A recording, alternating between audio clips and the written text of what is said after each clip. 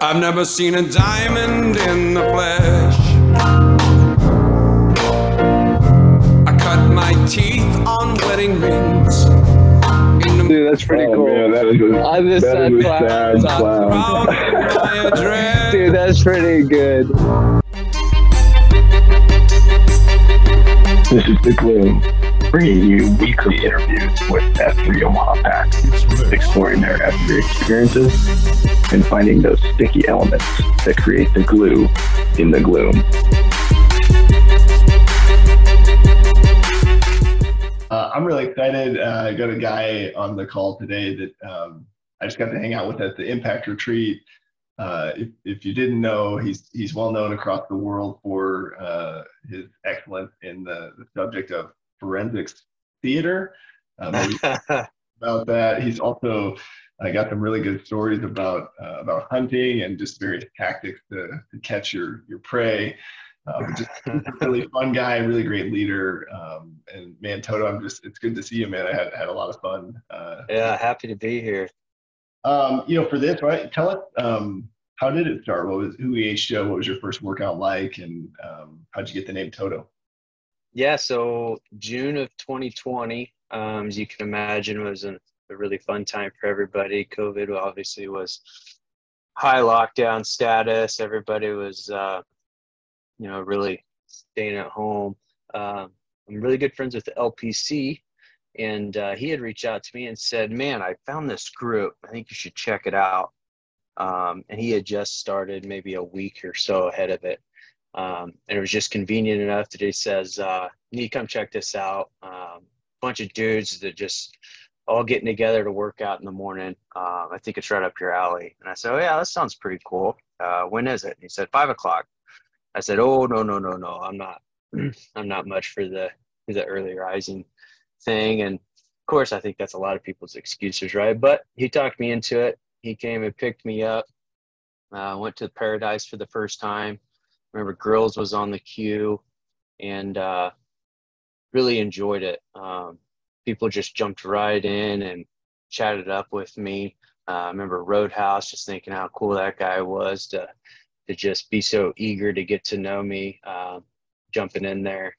And then when it came time to be named, it didn't take very long. All I said was I grew up in Kansas, and about 5 seconds later, I got named Toto. So it took a little bit longer than most probably to introduce myself as a result of that quick nickname, but been coming ever since. Paradise was definitely the one that I enjoyed the most early on. Let's see. I think what was really cool about being EH at that time in my life was it was just something that I was really in need of. I'd kind of already been on a bit of a weight loss journey the year prior to that, doing some fasting and stuff. But there was so much more out there that was available to me that kind of came to fruition as I joined F3 and started making that a part of my life, just in the mental health standpoint, the faith aspect. Just so much of it came to the forefront for me. It was really nice. So from a fitness perspective, because that's a running site, right? A lot of guys don't like to start there. So curious, where were you at from a fitness perspective? I mean, running, was that something you were doing, or were you lifting, or what was that like? Yeah. I used to lift back in the day, more so than anything, just try to rep it out, maybe jump on the treadmill in a weight room for a couple miles, but hadn't really been doing that much. I'd say that most of my fitness when I first started F3 really was just outdoor strolls, just being active outdoors, and running was a big part of that. Definitely run much more today than I ever thought I would be as a result of F3, but it wasn't a big surprise. I guess it wasn't too difficult to jump in on Paradise that first time and stick with the crew. Well, so the other thing you mentioned, because in my mind, I think you're one of the guys that keeps pushing our pre-run times earlier. So I'm curious, how did you overcome the the hurdle that was that morning getting up so early, or what's been the change? Because now I feel like you're the one that's like, let's go 5:30, let's go, or 4:30 and do 5 miles, or so what changed for you there? Uh, I think I just have a hunger. I have a hunger now for meeting up with the guys. Um, it's amazing how awesome the conversations can be on a 45-minute pre-run, even 30-minute pre-run, whatever it may be.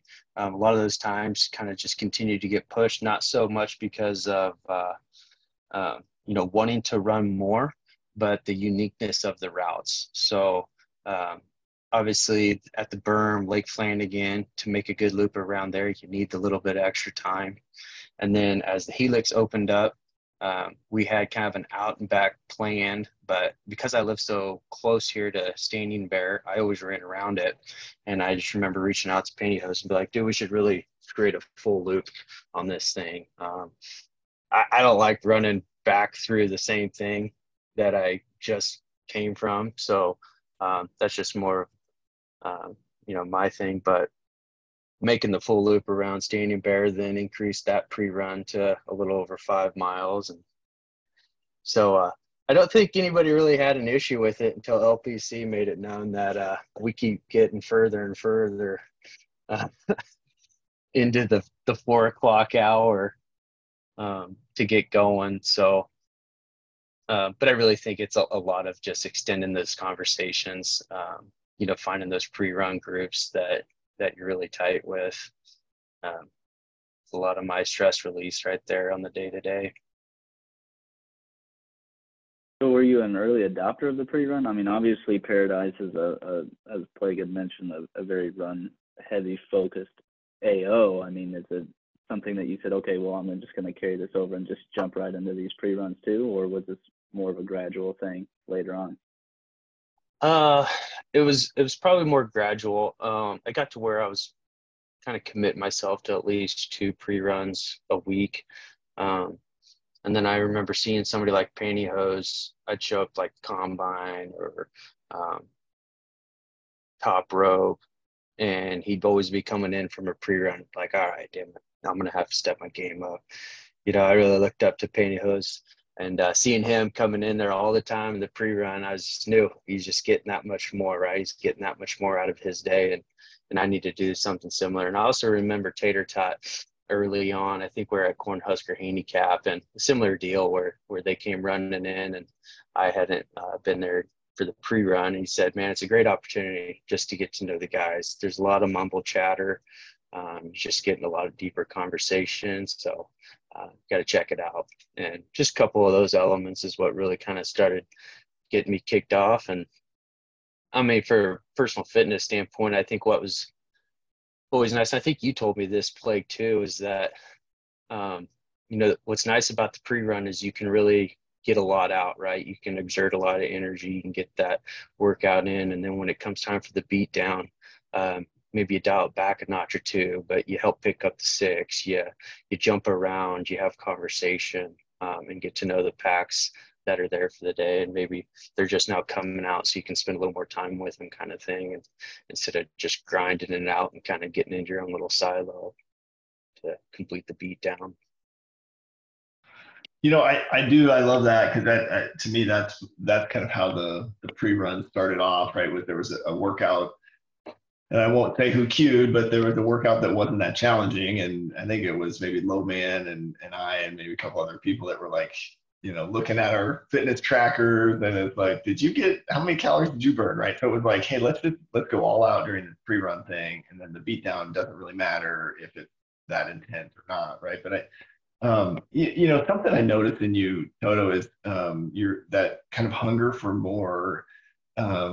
So tell me a little bit about that, because I think you're also one of the first guys I remember hearing about doing this 75 hard challenge, right? And I've seen that just kind of waterfall down. Like, people love that challenge, but I think that originated from you. Where do you think that comes from, or have you been able to identify the source of that? I think there's a sense of accomplishment in the 75 hard challenge, specifically that just resonates for me. I mean, it feels good to have a pack of abs that you don't see all year long. maybe if it's only for a month or so when you complete 75 hard. So I think that was a big element in completing. And I remember the first time it was actually work that started it. We had a gal that was really trying to put forth some effort to get kind of a fitness program together, and she had came across the 75 hard, and it was it was probably mid-October. So I started it. I made it about 10 days, and I was like, I can't do this. I'm not doing this through the holidays. Well, It that's just gotta be wasn't. like the hardest time to try and Oh, I know. I was try and do it. It's the worst. And I was just angry about it. Like, so I quit it, sadly. And about 3 months passed, and I was really, because I wanted to do it, I just didn't know when. So I committed to doing it that next February, and I got another buddy. It wasn't a large group anymore. It was just one other dude. And I said, all right, I made it 10 days last time. And if I make it those 10 days, then you have to start. And then once I did that and he committed to that, then I had to set the example. And so I had to finish it once he started. And as a result, we both finished it, and it felt great. That first time, the reason I chose when to start it was I wanted to complete my first 75 hard before my son was born. And it just so happened that I was going to be done like 5 days before, and I thought this is going to be perfect. Well, he ended up coming a little bit early, and the day that my 75 hard concluded was the day that he was born. He was born at like 9 o'clock that night. Of course, I was done with my workouts. I was done with everything. Come midnight, I was ordering chocolate cake and had 6-pack delivered to my room, and was on cloud nine, as you can imagine, new baby boy in the room, and just felt overwhelming. And so I kind of committed to myself to maybe making an annual thing of it. I got such a reward out of that first time. And so fast forward about 9 months later, January, started talking to Pantyhose about doing it. He was on the fence, and finally got him to accept the challenge. And we had a number of other people start trickling in. I remember we got Truly to accept the challenge like the day we started. He just, oh yeah, I'll start too. I don't know if it works like that, but he hung in there for some time. I was pretty surprised. But we had a number of us that all started early February last year, and had a good time doing it. And I think we all saw a lot out of it, not only from a fitness standpoint, but obviously just the challenges that invoke on you. I remember having to take spring break vacations and going out and just, trying to go out in the middle of nowhere outside to get beat down in on your own is not always the easiest of things to achieve. Well, definitely commend you for picking it back up, and talk about the ultimate reward, right? For completing it your first time through, having your kid born the day you finish up. It's pretty sweet. As someone who has done it multiple times, I'm curious on how when you went and did the second time with the F3 group of guys, did the dynamic shift? I mean, what was different about that time from the first time that you did it? Well, I tell you one thing that was the same was that I, again, felt like I had people looking to me to set the example. So, and this time what was different is I had a lot more people kind of reaching out, looking for tips and tricks. And then we just kind of started a network for people to be able to say, it's been a hell of a day trying to drink water. And I think for me, I always got a kick out of, I'd jump in on those text messages too and be like, yeah, I'm here. Yeah, it's 6 o'clock and I've got a little less than half a gallon in me. So I'll be drinking half gallon till midnight tonight to try to catch up, which is not fun to do. But I think just some of those little nuances there, those little stories of struggle, and then you can really kind of help pick up the six, give them the encouragement.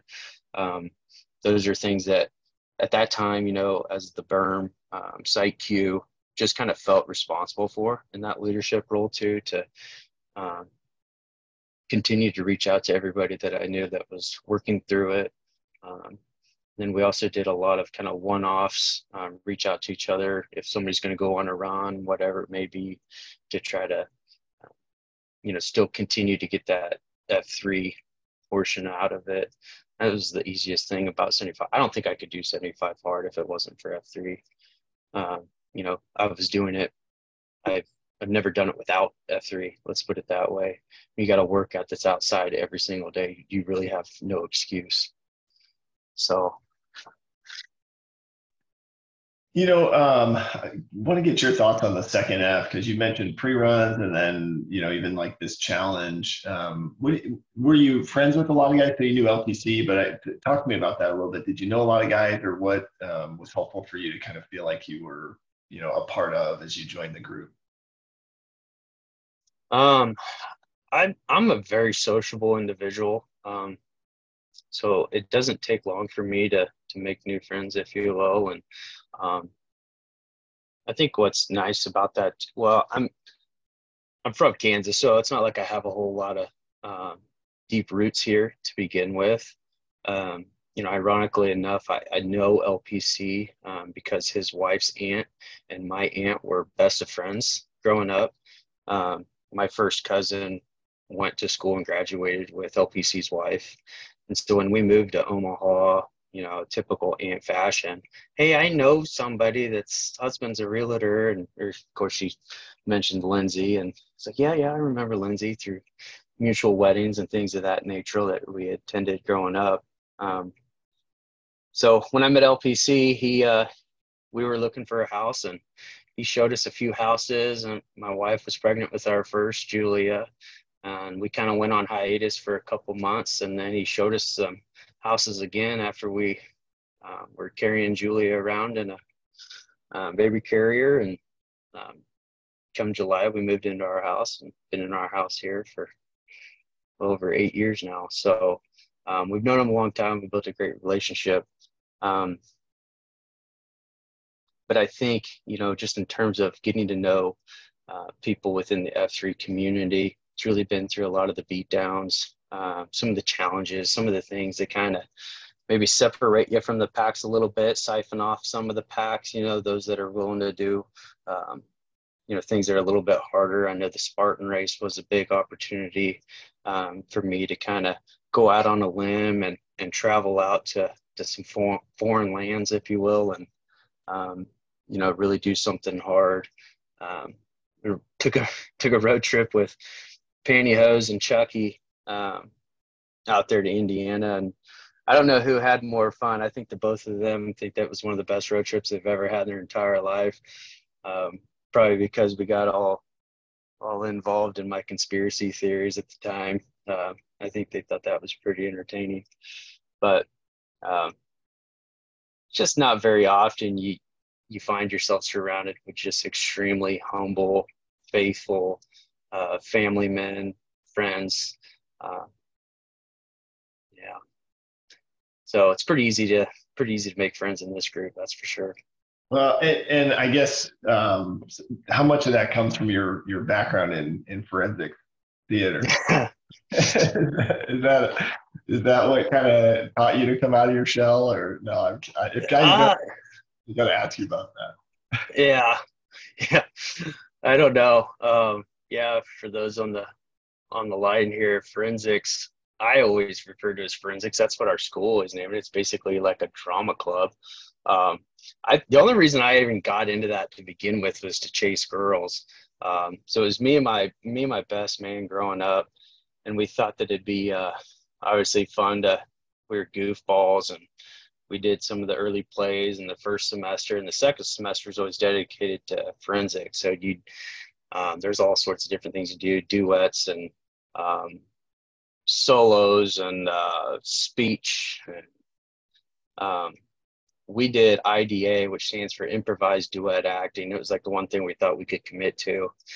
And essentially about every Saturday morning, banged up and bruised from any ball games that we had the night before, we'd load a bus about 5:30 in the morning, and we'd travel an hour and a half to some school where a bunch of schools came together, and we did a forensics meet. And it was all team scored, similar to like a track meet, if you will.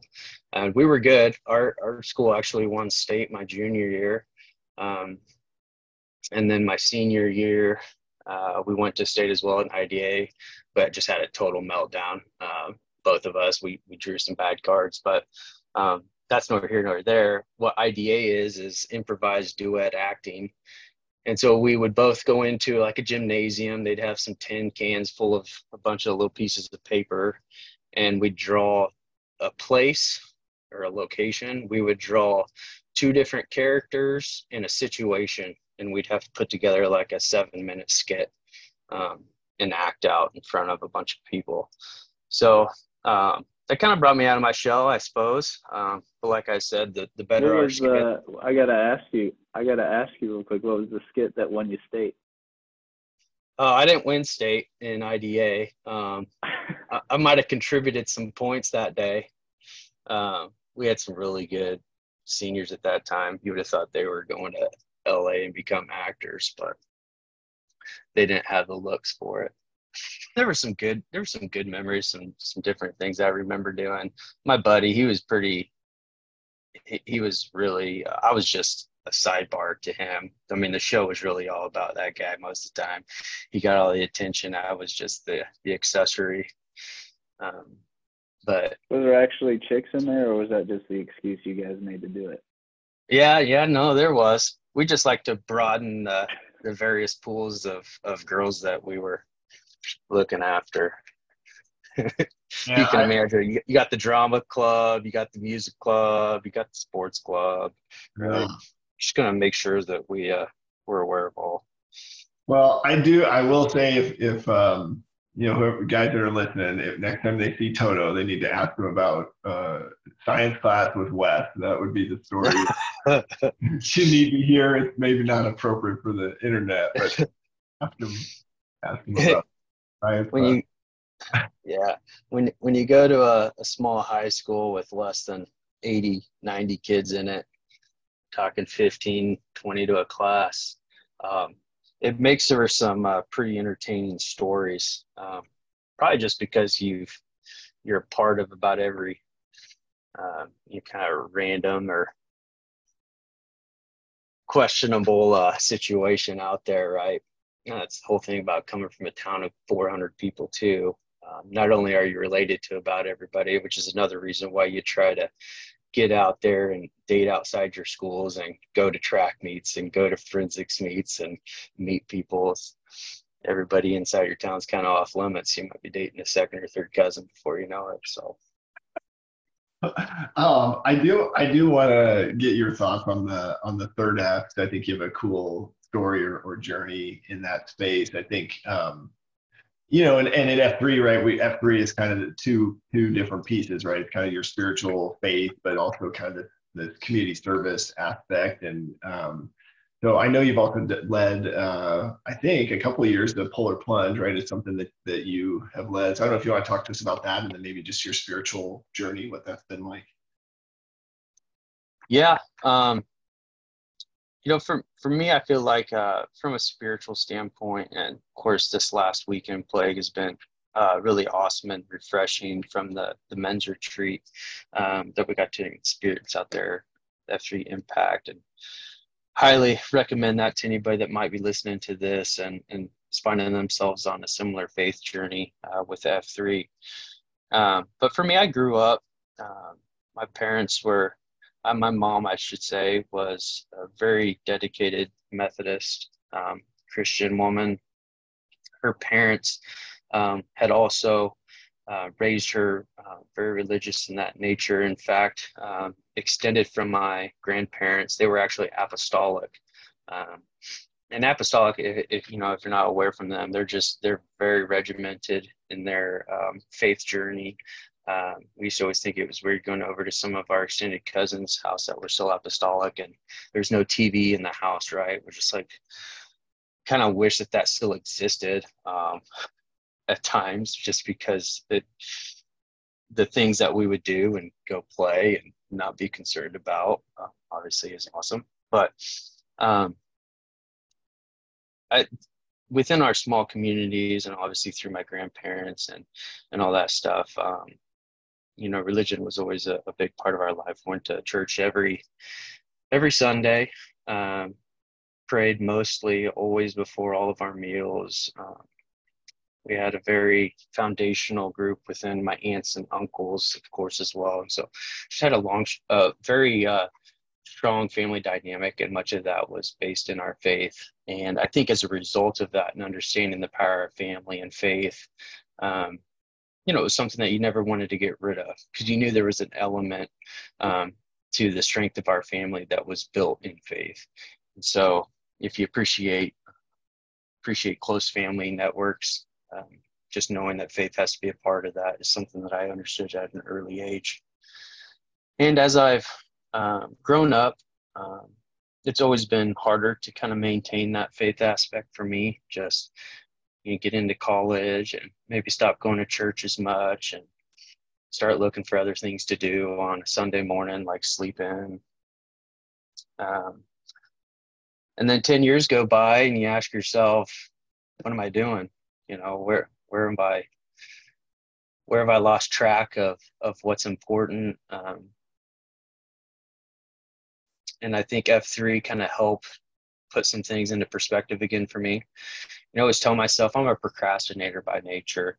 But I've always told myself, there's time. There's always time to get my kids back involved in the church and to get them, up to speed and baptize them at a later date.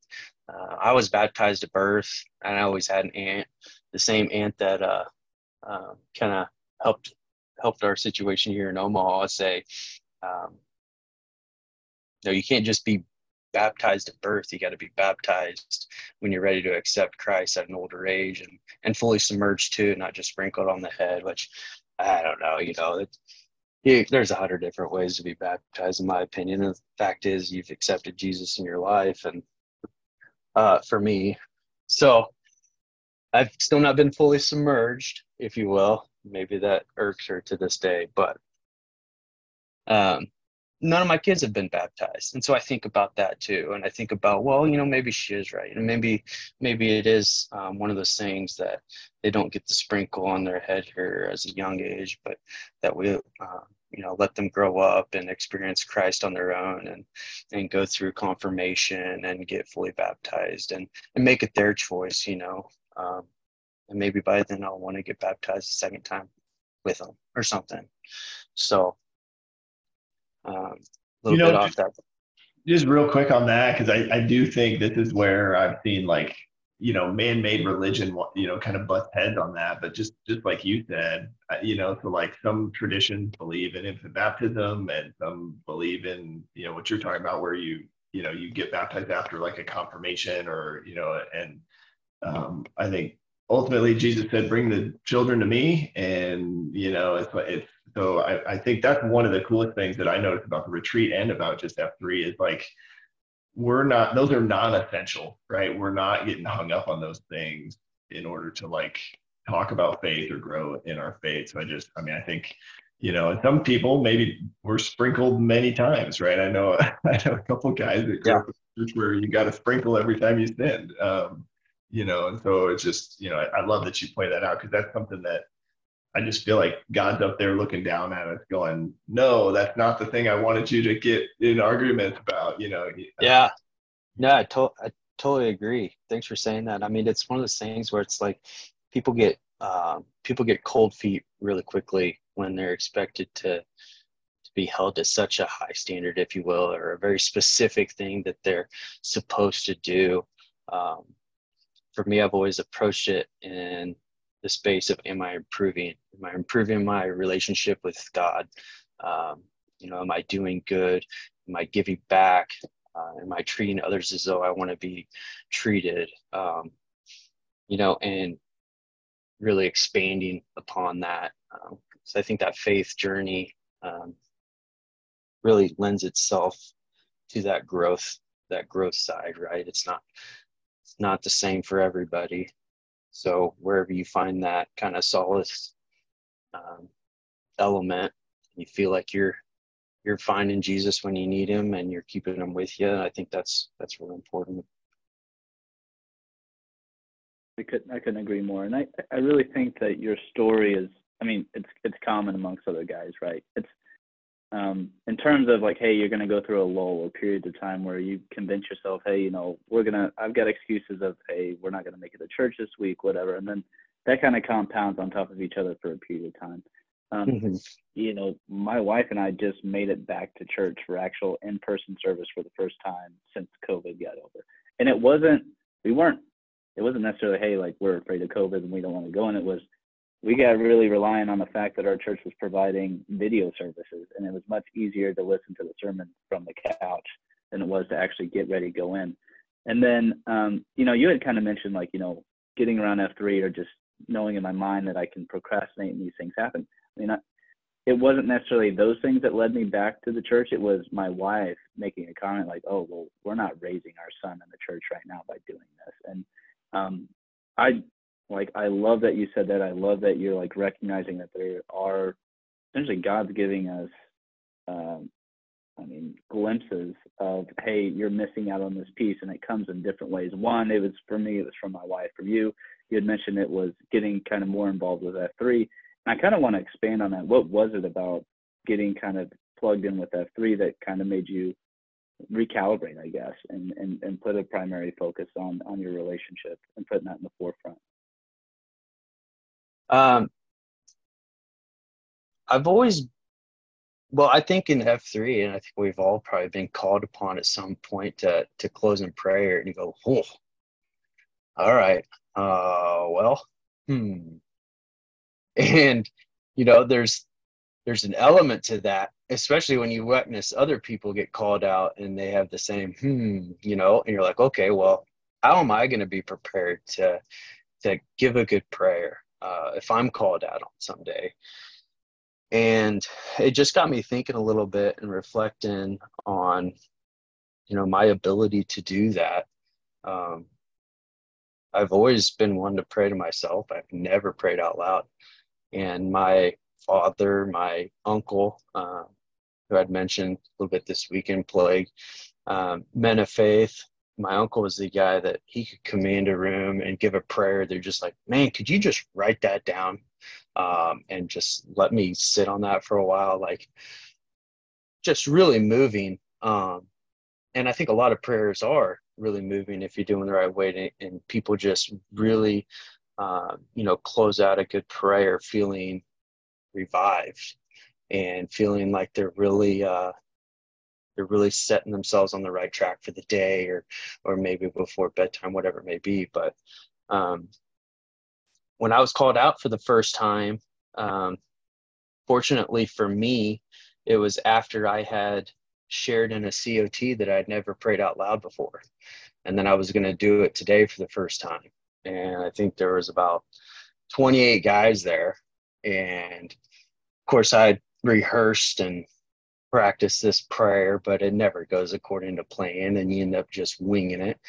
And it was a success. Now, I don't know if it was a success or people just gave me an overwhelming, you know, appreciation for it, knowing that it was one of my first times ever just vocalizing it out for everybody to hear. But it was a really good feeling.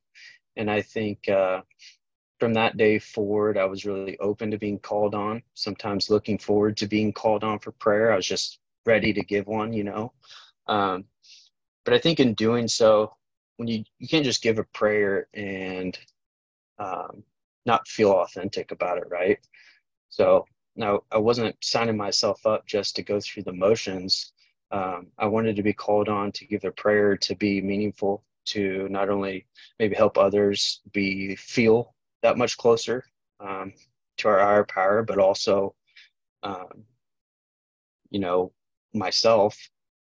And so I think there's an element to that that's kind of kept me leaning forward, leaning in just a little deeper, right? Just to feel like I'm that much closer in my walk, and just to stay on that journey. So I think prayer for me was the one thing that really pulled me in from an F3 perspective. And I think it was this weekend too, we were talking about, you know, the power of prayer. You go through all the elements of these last few years with COVID and the back and forth and bickering amongst this nation. You see something like Damar Hamlin this last couple of weeks and this country come together around prayer, that's a pretty powerful thing. And you don't notice the bickering and the hate that maybe transcends so often, or just the distaste between people. And it's very hard to point fingers at something like prayer, especially when it's a stadium full or two teams full and diverse at that, right? You hear people complaining about a coach praying with his team in some random town, and now they're not going to allow it anymore. You don't hear any of that talk today, do you? And it's just kind of blows me away a little bit sometimes how it's just God's word. God found an opportunity, and hopefully it continues to kind of mend this country together, those types of elements. Man, that is so powerful. And I really want to highlight one piece of what you said. And, you know, what I think of when you're saying, hey, you know, I knew I was going to be called on to lead this prayer, but I wanted it to be meaningful and I wanted it to be impactful for other men. Like, the word that comes to me, or what I think of, is authentic leadership, because that's what that is. It's easy to kind of go through the motions, rehearse it because you want it to sound perfect to the other guys, right? But that wouldn't create the impact that you're hoping to achieve. So kind of committing, getting full in, I just think of authentic leadership, and I really appreciate that. And I think that's what this group strives for, and I think you're just an example of that kind of being played out in real life. So commend you for that, for sure. I just wanted to make sure we're highlighting that piece. Yeah, thanks, Bonnie. But yeah, man. Speaking of leadership, kind of maybe tell us a little about your time at the Berm, how it came up, what you thought, what you took away from it, highs, lows, whatever you got. Oh man, highs, lows. I think lows was about -28. I don't know if it was as cold as this last one, but we took a spin around the block. By block, I mean Lake Flanagan, when it was -30 wind chill. And this year we had an opportunity to do that same thing. I remember Pantyhose being like, I don't know, buddy, you might be doing this one on your own. So I stuck to the neighborhood. But that was as probably memorable as any of them. I still remember Slapshot. And I kind of feel bad because we didn't recognize until about halfway through that cold run around Lake Flanagan that he didn't have any face protection on. I'm pretty sure we could have flicked his cheek and it just would have broke like a porcelain doll. Had to hook him up with some gators thereafter and get him warmed up. But you know, the Berm has been a real privilege, pretty close to my house. I think during my time at the Berm, what really helped there too was your Pantyhose shortly before had started and launched the Helix. The Helix is actually closer to my house, obviously, than the Berm. So there was an element like, man, I wish this could have been my site too, but the Berm will do, you know what I mean? Like, the Berm's close. So, but it really offered an opportunity for Pantyhose and I felt like at times to kind of co-host or co-queue the two sites. We really leaned on each other a lot for one of us or the other to be there. I was a little nervous early on because my wife leaves for work. She's a nurse and she'll leave for work every day at like 6:10. And the Berm was originally scheduled for 5:30. And so I was going to miss COTs quite often on the days that she was scheduled to work. And so early in, I rescheduled it for 5:15, and there were some gripes and moans a little bit here and there. But I just told everybody all we're really doing here is expanding our hours. We're not really changing times. But once we got to kind of 5:15 start, I was able to engage in all my COTs, really kind of start being there and available emotionally for the queues as well as the packs that are showing up.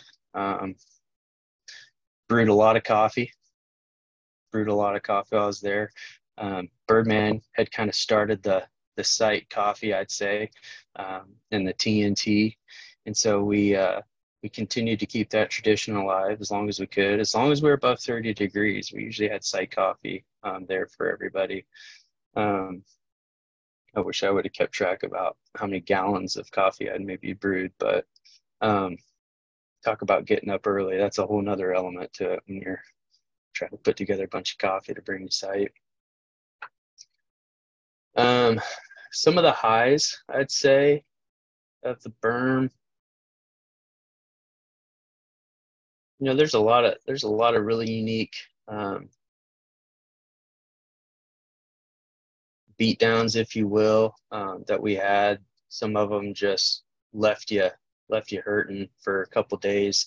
But probably the COTs are the ones that I remember most. And there was one COT that the LPC gave, and I think it was Christmas Eve.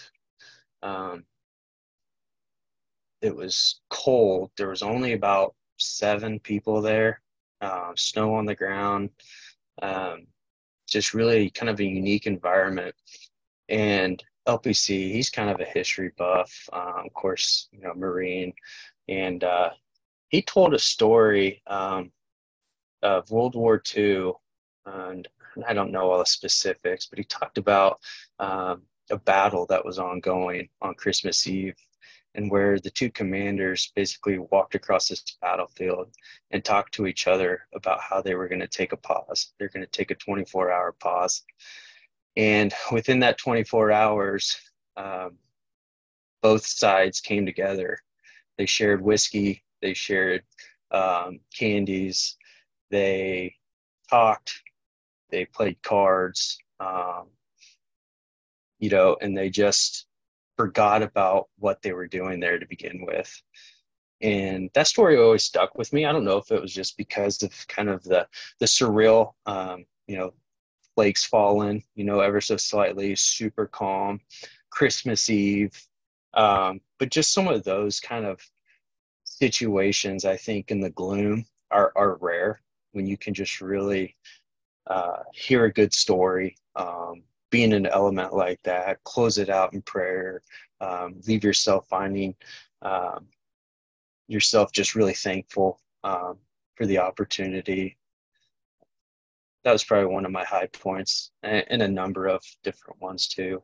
Another high point is just passing the old shovel flag off, having an opportunity to pass that leadership torch, and giving Al Borland the opportunity to step up, and that's been a privilege in and of itself. Yeah, Al Borland, or AB as we like to call him. Man, tell us about that. I mean, how did you select? How'd you land on him to take over at the Berm? Oh, I think there's a combination of you know, co-leads, site Qs, you know, everybody's always kind of got their eye out for those next leaders, and kind of talk amongst ourselves. And AB was always a part of that conversation. And I think my only hesitation to AB was the fact that he was like 10 minutes late all the time. I was like, I don't know, guys. I don't know if he's going to be able to make it on time. We're putting a lot out there for this guy. But no, he's done a fantastic job, and he's always there on time now. And I don't think he was ever 10 minutes late. He was always that random headlamp trying to find us in the gloom somewhere from below the hill. But one of the things that I always took away from Al Borland was, you know, he's had some significant loss in his life with his father not long before I had met him, and he was vulnerable. He brought it up in COT, and as a result, you know, it's one of those things, and I mentioned a little bit over the impact weekend here, but some of those significant life events haven't really came to fruition for me yet. And so I really admire those that have been able to deal with them and go through those. And I think it provides a lot of wisdom for others in the group, you know, foundational for people that have been through those types of experiences. You know, those types of experiences, you want to be able to provide support for those that go through it, but you kind of feel like you're just you're a fake if you haven't been through it yourself. And so knowing that AB had been through some of that tough stuff in the past, and he was a high impact man here, not only trying to make a difference for himself but for others. That really kind of lend its way in that direction for me. And then most of us know that then he was faced with some pretty scary things with his son Callum and the brain tumor that they had found. And in his experience with that, of course, all the prayers and everything that the PACs really rallied around and support, he found within the F3 community resources to afford them the opportunity to go find the right people to get him worked on. And as a result, have been given kind of the utmost care possible, rid Callum of these tumors or tumor in his brain. And, really just, I think, not only humbled AB, but it humbled all of us, just how impactful that was. And so it's just one more experience that I think AB was able to experience. It's just going to make him more of a resource for those in the future. And I think that's one of those things that's special behind those site cues right there. They're a resource for people. When you're the site cue, there's a lot of unexpected conversations that maybe come up where you're looked to as that firm post, somebody to lean on. So AB is very much a strong post, and Berm's in good hands. Absolutely. I love it too. And you mentioned this, but just in case you guys missed it, right? I mean, it's because he brought up his son's brain tumor asking for prayers that he then was able to find another PAC, had a connection to the surgeon that treated him. So just thinking about that, is pretty cool. And then he went on from there, and he helped fundraise for pediatric brain cancer in the local area. And he's just, that's what we're looking for, right? Yeah. Hey, I want to respect your time, but so this is kind of a first time we're doing this, like a choose your own adventure here. So we typically ask guys if you have any advice for future leaders or PACs, whatever. We've recently added a new question asking about, if you like, what do you want your legacy to be?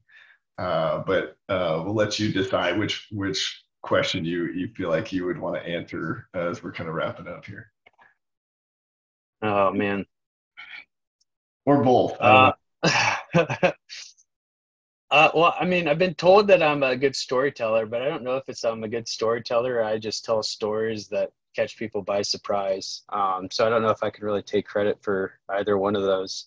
That's probably more so the legacy that I'll end up having is, the good old fashioned coon skinning story, like science class provided me in high school. And there's a lot of those that usually come up,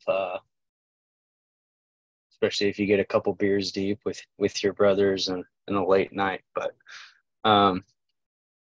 let's see. I think for the most part, I want people to, recognize me as an individual that not afraid to be vulnerable, not afraid to shed a tear. I carry my heart on my sleeve for the most part.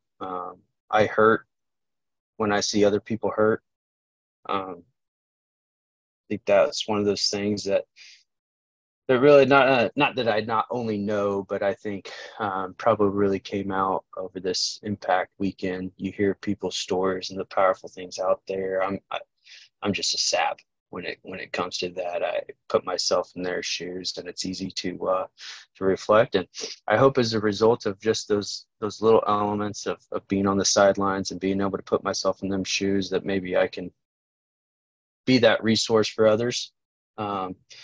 Regardless of maybe having firsthand experience in some of those cases, but can still be there to provide that support.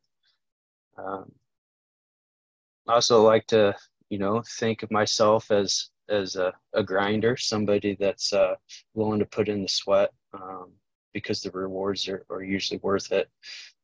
So whether it's through challenges, things that are just unique in nature, really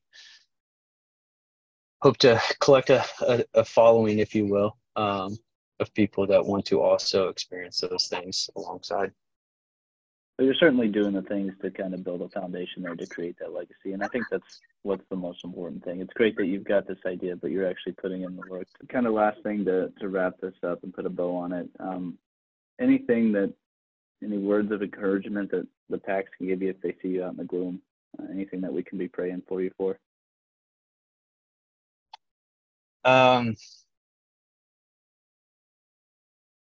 Well, I mean, current prayers, I hope this prayer eventually becomes less often, but I do have a niece that's in Florida right now that is in bad shape. She was born with a defect of such that, basically a lot of her primary organs were up in her chest cavity, and she's been on ECMO now for almost 4 weeks. She's at the best hospital possible for her. I had some family, my brother-in-law and sister-in-law moved down there temporarily in preparation for her birth. She came a little early. My wife's actually down there right now, being with them through this time, and we're just continuing to pray for her, hoping that all the different things the doctors are doing, the equipment that she's hooked up to and running on, continues to provide her with the necessary support she needs as they continue to kind of start making their way off of those lifelines of support. And I just pray that God can kind of step in there and take the wheel a little bit as those things trickle off, and can jumpstart her lungs and get them doing their own thing, and not relying on some of that equipment. So that's really one of those prayers right now. If anything I could get out there right now is just, NICU is a very sad place. I had a sister that worked in the NICU for a couple years, and it was one of those areas where she eventually had to get out, kind of just overly stressful. You see the hurt in a lot of young parents' eyes, and some of the abuse as well, that you just wonder why people would subject such young, beautiful creatures to such a thing. But just prayers for her. Her name's Waverly, as she continues to kind of battle. What else did you ask me, Pony? Just, words of encouragement, things we can be thinking of for you. Oh, we see you out there. Planning on starting another 75 hard. Here I'm planning on the day after the Super Bowl, only because I expect the Chiefs to be in it. Should the Chiefs be eliminated, I think I might start it a few days earlier just to pair up the old pantyhose. We started on the same date last year, and I think it helped me push along through there. But for me and so many other guys too, 2023 is going to bring forth a number of new goals, new challenges for all of us to continue to get better at being men and, providing an impact to our communities. And I think these little challenges, they're plentiful. There's a lot of them out there. Pick one that you want to dedicate to doing, and just make it happen. The rewards are worth it. For me, just prayers here over the next few months as I embark on another 75 hard challenge, and continue to evolve in my faith front, and be there for the Packs moving forward. F3 is one of those communities that I plan on being a part of for the rest of my life, as long as it's available to me. So, or I have the Packs members to create it, right? So. Awesome, man. Well, thank you, and thank you for sharing your prayers of Waverly. We'll keep her in our prayers, and keep you in your prayers our prayers as well. And thanks for sharing your story today. I think it's important that the guys hear it, and that's why we do it. So thanks for your Absolutely. time. Thank you guys. We will wrap up in a name-a-rama. Cool. All right, I'm John Whitworth, 31, Pony Express. Pony Express, nay! Brandon Fleethardy, 37, The Plague. The Plague. The Plague. I don't even know what they do anymore. I just know it sounds a lot like a bird. Yeah. All right, Trent Freeman, 35, Toto. No. That's Oh, awesome, man. right? I love it. Yeah, That by your the way. old Birdman get on that. See you guys.